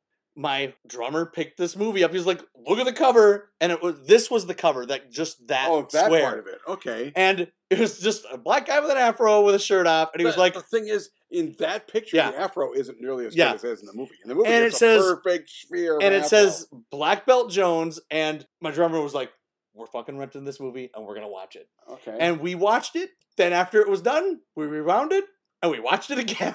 I believe you. We laughed so hard. This is probably in my top 5 times I've ever laughed. I probably laughed never harder than the first time I watched this movie. I watched this movie sitting next to you, Austin. I was still laughing. Typically, I'm not able to really super gauge whether you like the movie. I'm like, oh, Austin really likes this movie because I have a hard time understanding what they're saying over Austin's laughing. I know. And it's funny because we were watching this on the second day it came out, and people were like, "Why is this guy laughing so much in the movie?" Because it is a very funny movie. It is really funny. We just watched Uptown Saturday Night. Yeah, this movie is funnier. I know. And it hasn't got comedy fucking legends in it. And I know that you were talking about, like, in the past podcast, we were talking about like a good bad movie, like Wild Thing. Yes. To me, this is my favorite bad movie. This is so funny. Like, every second of this movie. In fact, our band on our demo, we sampled lines. We like, hey, let's go to McDonald's. That's in there. That's awesome. And even at the very end of the whole demo is, good God, look at me. Pick is my name and mine is my. We put the whole pinky rap.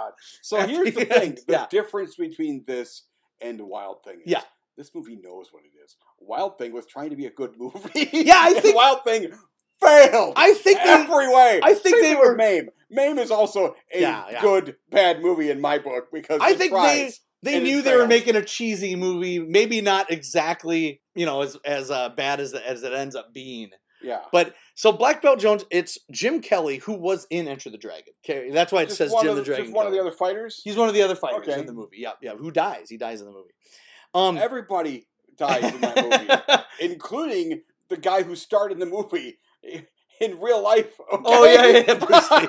So, but it's just about the plot is so convoluted in this movie. I couldn't tell you what the plot is. I literally watched it. It's the most recent movie I have watched. Yes. And I don't know what happened in this fucking movie, but periodically, Black Belt Jones kicks a bunch of people's asses. Yes. And he's almost as cool as What's-Her-Face, who kicks even better ass. Okay? Oh, yeah. Played by Gloria Hendry, who was a Bond girl in Live and Let Die. Oh, God. It's because she's fucking gorgeous and also can kick your ass. Yes. So, essentially, the Mafia wants a piece of property, because they want to build a civic center. It's owned by Scatman Crothers, who plays. The moment I saw that name in the credits, I'm like, I'm gonna love this. Movie. I visited his gravesite when I went to L.A. in January, so I took a picture of it. Don't remind me that Scatman's dead. Oh. Scatman's forever. I love Scatman Crothers, but he plays Papa Bird, and it's Blackbird Karate School. He dies in this movie. In the funniest death scene it ever. Fucking doesn't make it's so. But so he owns this Black Karate School, and they want to take it over, but he doesn't want to give the money, so they start like muscling in, beating people up, and they call in Black Belt Jones to save the day. That's pretty much what it is. Also, after Scatman Crothers is killed early on in the movie, they go in there. He's gambling, and Pinky and his guys. Pinky's one of the bad guys, and they hit him twice. And after the second hit, his eyes go glazed, and he's dead. he does a really good job, because I'm like, I have seldom in a movie known much more than that dude was dead. But it was immediately. It didn't even seem like he hit him hard. It was just like boop, boop, and I'm like, he's deader in this than he is in The Shining. Okay, he's deader in that scene. The Shining gets killed with a fucking axe, but in this he got punched twice, and now he's just super duper dead. Well, he was deader in that scene than he was in his coffin, where you could see him breathing. Oh yes. Oh God. Oh my God. It was. Oh, this movie is hilarious. So, and then Sydney is his daughter, played by Gloria Hendry, who comes in, and then she starts kicking ass too. And there's a bunch of other stuff going on where they're ripping off this guy to pay this guy to do this guy, but who cares? Yeah, here's the thing. Right before Scatman dies, they're trying to get his building. Yeah. They're give us a building. Yep. That's Sydney's. And then the next thing you find out, he hasn't seen Sydney since she was 5. And I'm like, he's going to give that? He doesn't seem to care about her. No, right. Yeah, it's really also, goofy. He taught her, because Scatman Crothers is a super kung fu master in this, okay? And he taught her before he left when he abandoned them at 5. And now, somehow, being taught to do kung fu when you're 4 makes you a kung fu god. The one fight scene that he has is that he like punches a guy in the nuts, and he's like, I got Superfly. Who else gonna sing soprano? It's Hong Kong Phooey. He's the voice of Hong Kong Phooey. Oh God, you're right. Oh my God, it's the most Hong Kong Phooey of all Hong Kong Phooeys. It's so good. No wonder he's good. Like I said, I have to kind of go into the beginning of this movie and like how I just love every second of it. I don't have that thing. Yeah. It's a good movie. It's just I'm not going to give it as high a star. It's 4 stars. I fucking love this movie. I can tell. Yeah. So I love that old Warner Brother logo, because that's the old 70s logo where it just like shoots out. And soon as the Warner Brothers logo is going, you hear congos. And I can hear your erection just go boing, boing, boing. I'm like, I love this movie. And the music in this film is phenomenal. Oh yeah. By who did the music? Oh, Luce. It hasn't got Gladys Knight. Yeah, it hasn't got Gladys Knight. No. But so it's funny because I would say the first 10 minutes, with the exception of the title, it kind of takes a while to get going. But then after that, it's just like, even when it's not fighting, I love all the dialogue, because it's that like 70s blaxploitation jive talking dialogue. There's a lot of N-bombs in this movie. Oh, yeah, there's tons. But here's the thing. Actually, in Uptown and Claudine, there is and actually a little bit in Newman's Law. Actually, there's a little bit of that. Yeah. Too. I'm like, that was real. The way they talk. That's how people talk. Because it all sounds, because to our ears, that sounds like this is a parody. Yeah. This is a parody of Urban Speak. Yeah. Nope, that's just how human beings talked in 1974. Oh, yeah. I'll slap the black off you. It's like, oh God, she is my favorite thing in So this movie. Scatman Crothers has like a lady or whatever. And like girlfriend, yeah. She is terrific in this movie. Oh God, is she awesome. She's really good. That she like watches them fight, and she's so happy to watch all these and then guys she kisses them. And And one of my favorite scenes too is when they're like trying to get, one of the guys is coming into the room is like, "Hey, Pop, I want to speak to you." And she's like, "Wait," and then she says the N-word. "Wait, N-word? I gotta put some clothes on." A lot of N-words. Like, it was so funny though. It just cracks me up. What were they? They are what they call Bogarts. Bogarts. Treacherous N-words. That's what Bogarts are. Oh my, they're so treacherous. So treacherous. You got Junebug and Brother Charles and Jelly and it's hilarity. But the first scene when you see, well, it actually opens with a guy being killed by the mob, which doesn't matter. But the guy that plays, you're right. What the fuck is that?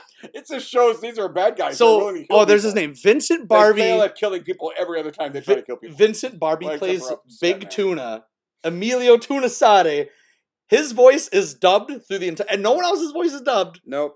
Pinky's once in a while, but his voice is dubbed through the whole. My assumption is he had a thick Italian accent. Had a thick accent, and so what they said, we're going to dub this. And Mario wasn't around yet, but we're going to go full fucking Mario. It is. I'm a mama tukada. He wants a spaghetti. Tunasari, mamma mia.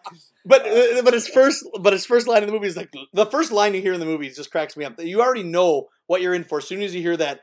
"Look at all that bread, will ya?" The first thing you hear is the guy who's dubbed. Yeah. And I'm like, oh, this whole fucking movie's dubbed. Nope. The rest of the movie, periodically, I think there are times when they dub some other stuff, but they dub it with the actual person, so it works. Him, it's obviously a different person with a completely different style of speech, and his mouth says different shit. And he's holding that money. "These babies may be hot now, but in a couple of years," and he kisses it, and wah, and he throws it.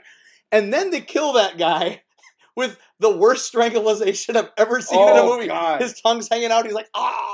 This is the weird thing, because I have not really heard this movie talked about in the blaxploitation things, and it should be. It's so fucking funny. It understands what it is. Yeah. And this is early in that period, and they said, we're going to go to crazy, crazy insanity time. And it gets crazier as the movie goes on. The opening titles is worth the price of admission alone, because he's a bodyguard. You have to sit in shitty 1970s movies to do it.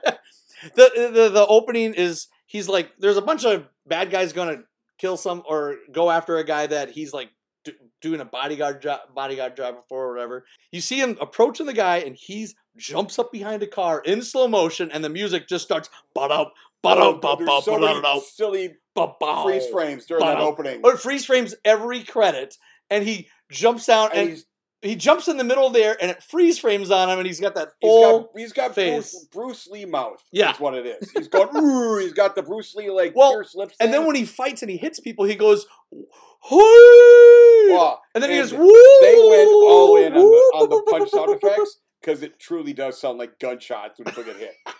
Kabang! And then when people's nuts get hit, it sounds like, oh, God. Like people's nuts are But getting there's crushed. literally no sound effect at the end of the movie when she is repeatedly throwing people in a garbage truck and smashing them to bits. Nothing.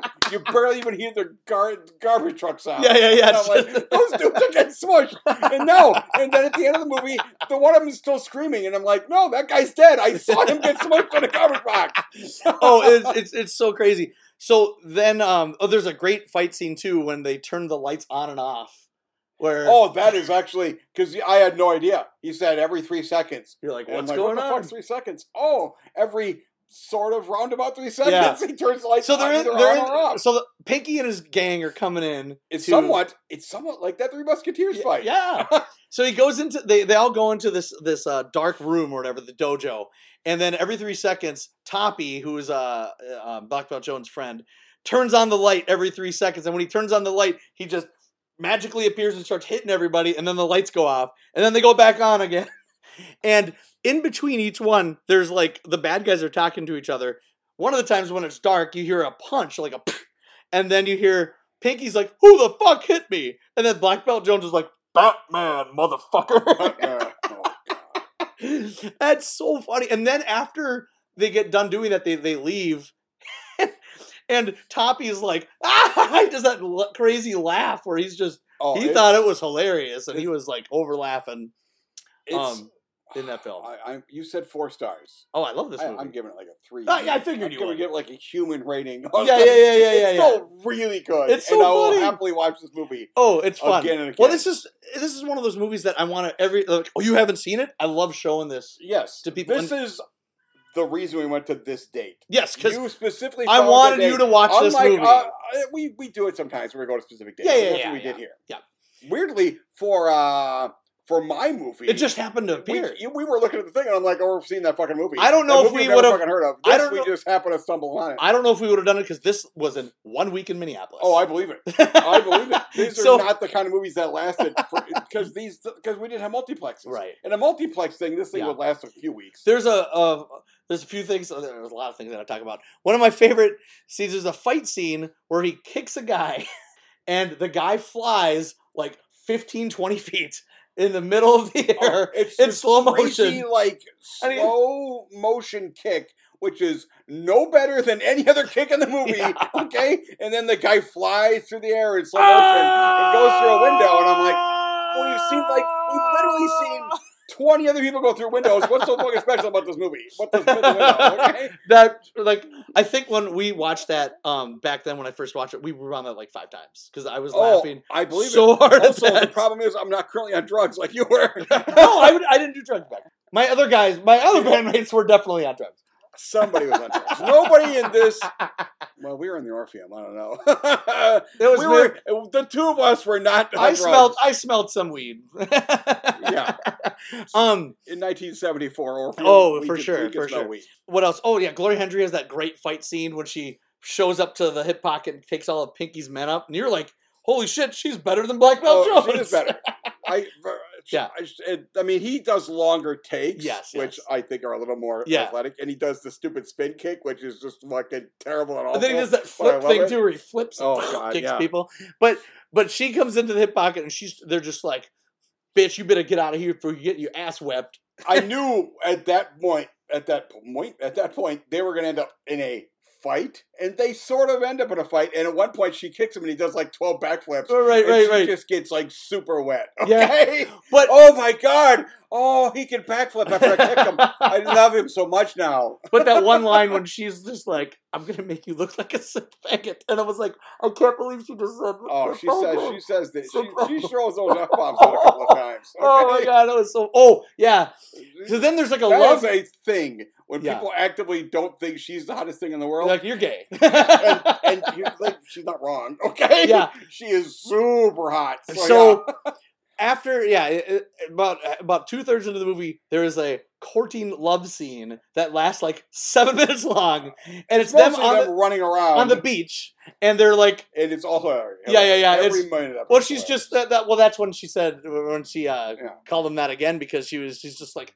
I don't need no woman that badly. She's like, what's the matter? Like, why you hen house? My cookie would kill you. You know, it's like, I love all the dialogue. They end up kicking 2 other naked people out of their tent. Yeah, and then they just bang it out in that tent. But before that, they steal like 3 cars in this movie. There's a homeless guy playing guitar on the beach. Yeah. That guy was sad. I think that was his actual fucking car they smashed. They take his guitar and they smash it. And then they go away, and the camera lingers on it for like 10 seconds of the guy looking like he's about to... like miserable and sad. That guy killed himself that night. I mean, unless they gave him a new guitar. I don't know. Because, I mean, here's the thing. That guitar looked like a shitty prop. Well, but actually, all guitars look like shitty props when you smash them. Okay? So that chasing, the love chasing, where they're chasing each other around on the beach...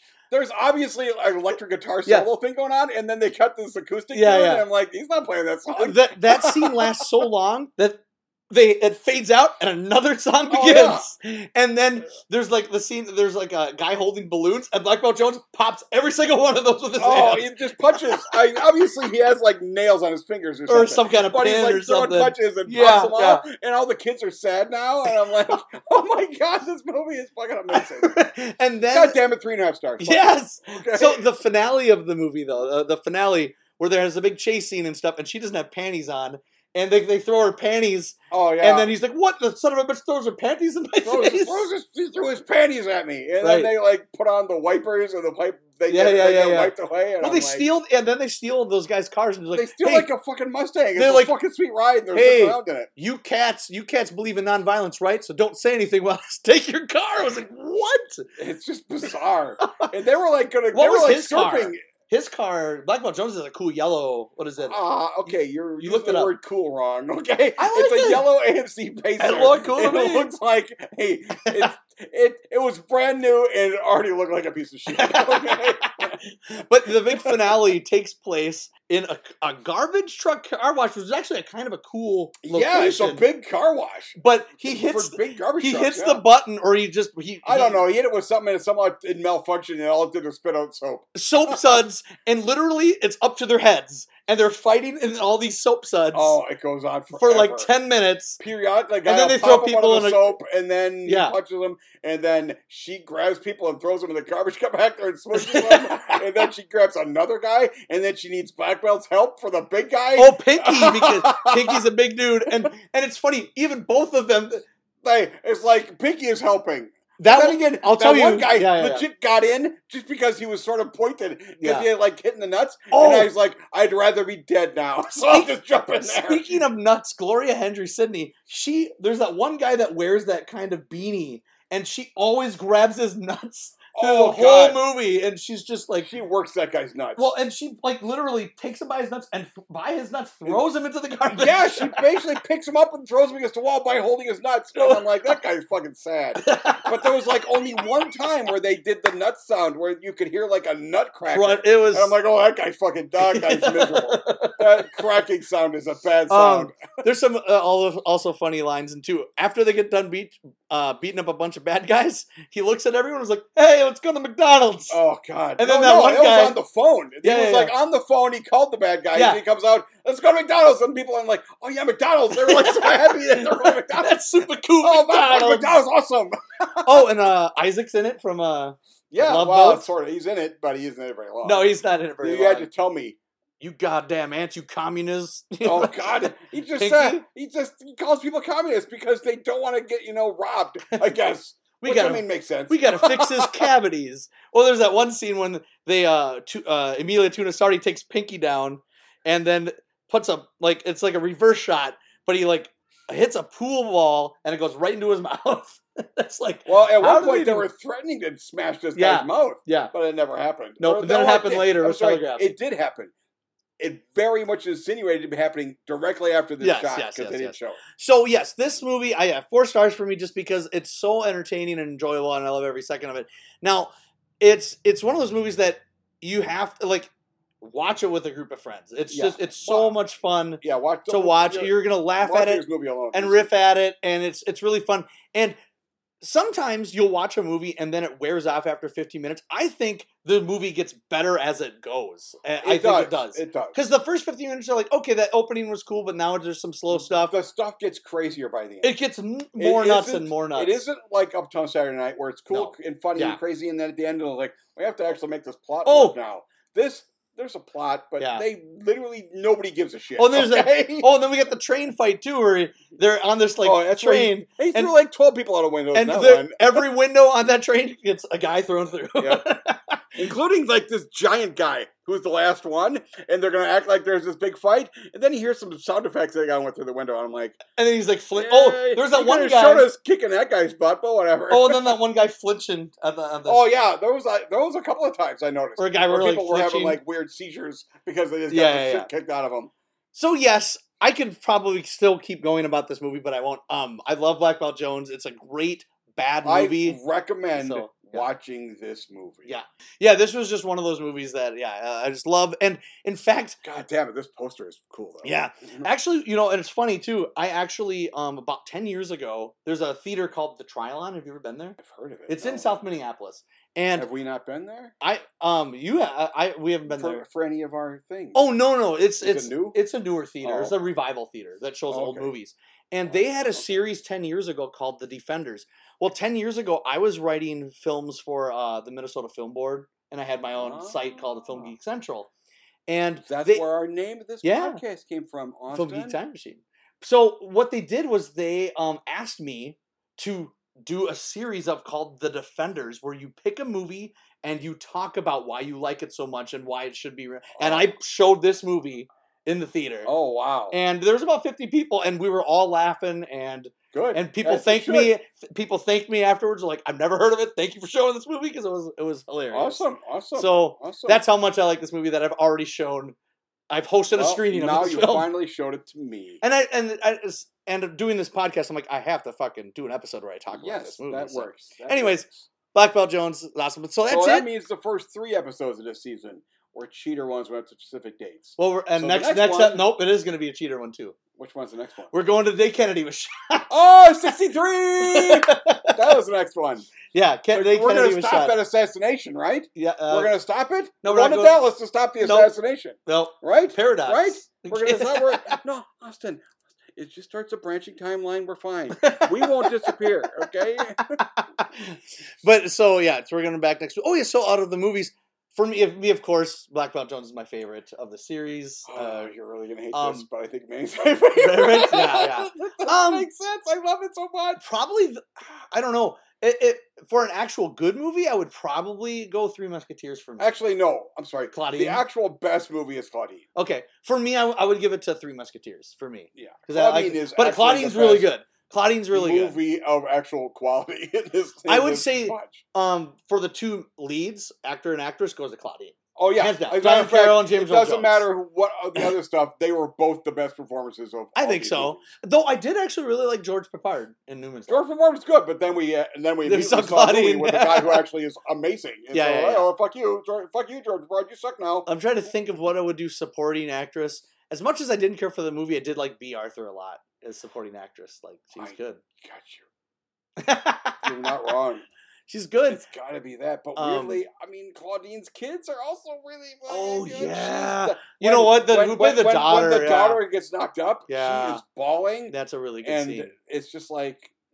But you're right. I have to get B. Arthur. She's fucking magic. I'm trying to think of supporting. She's magic. Supporting actor, like maybe someone in Three Musketeers. I mean, supporting actor is the son in Claudine. It's all Claudine. It's all Claudine. It's all Claudine. Okay. I don't know. I really like Christopher Lee. I might give it to him.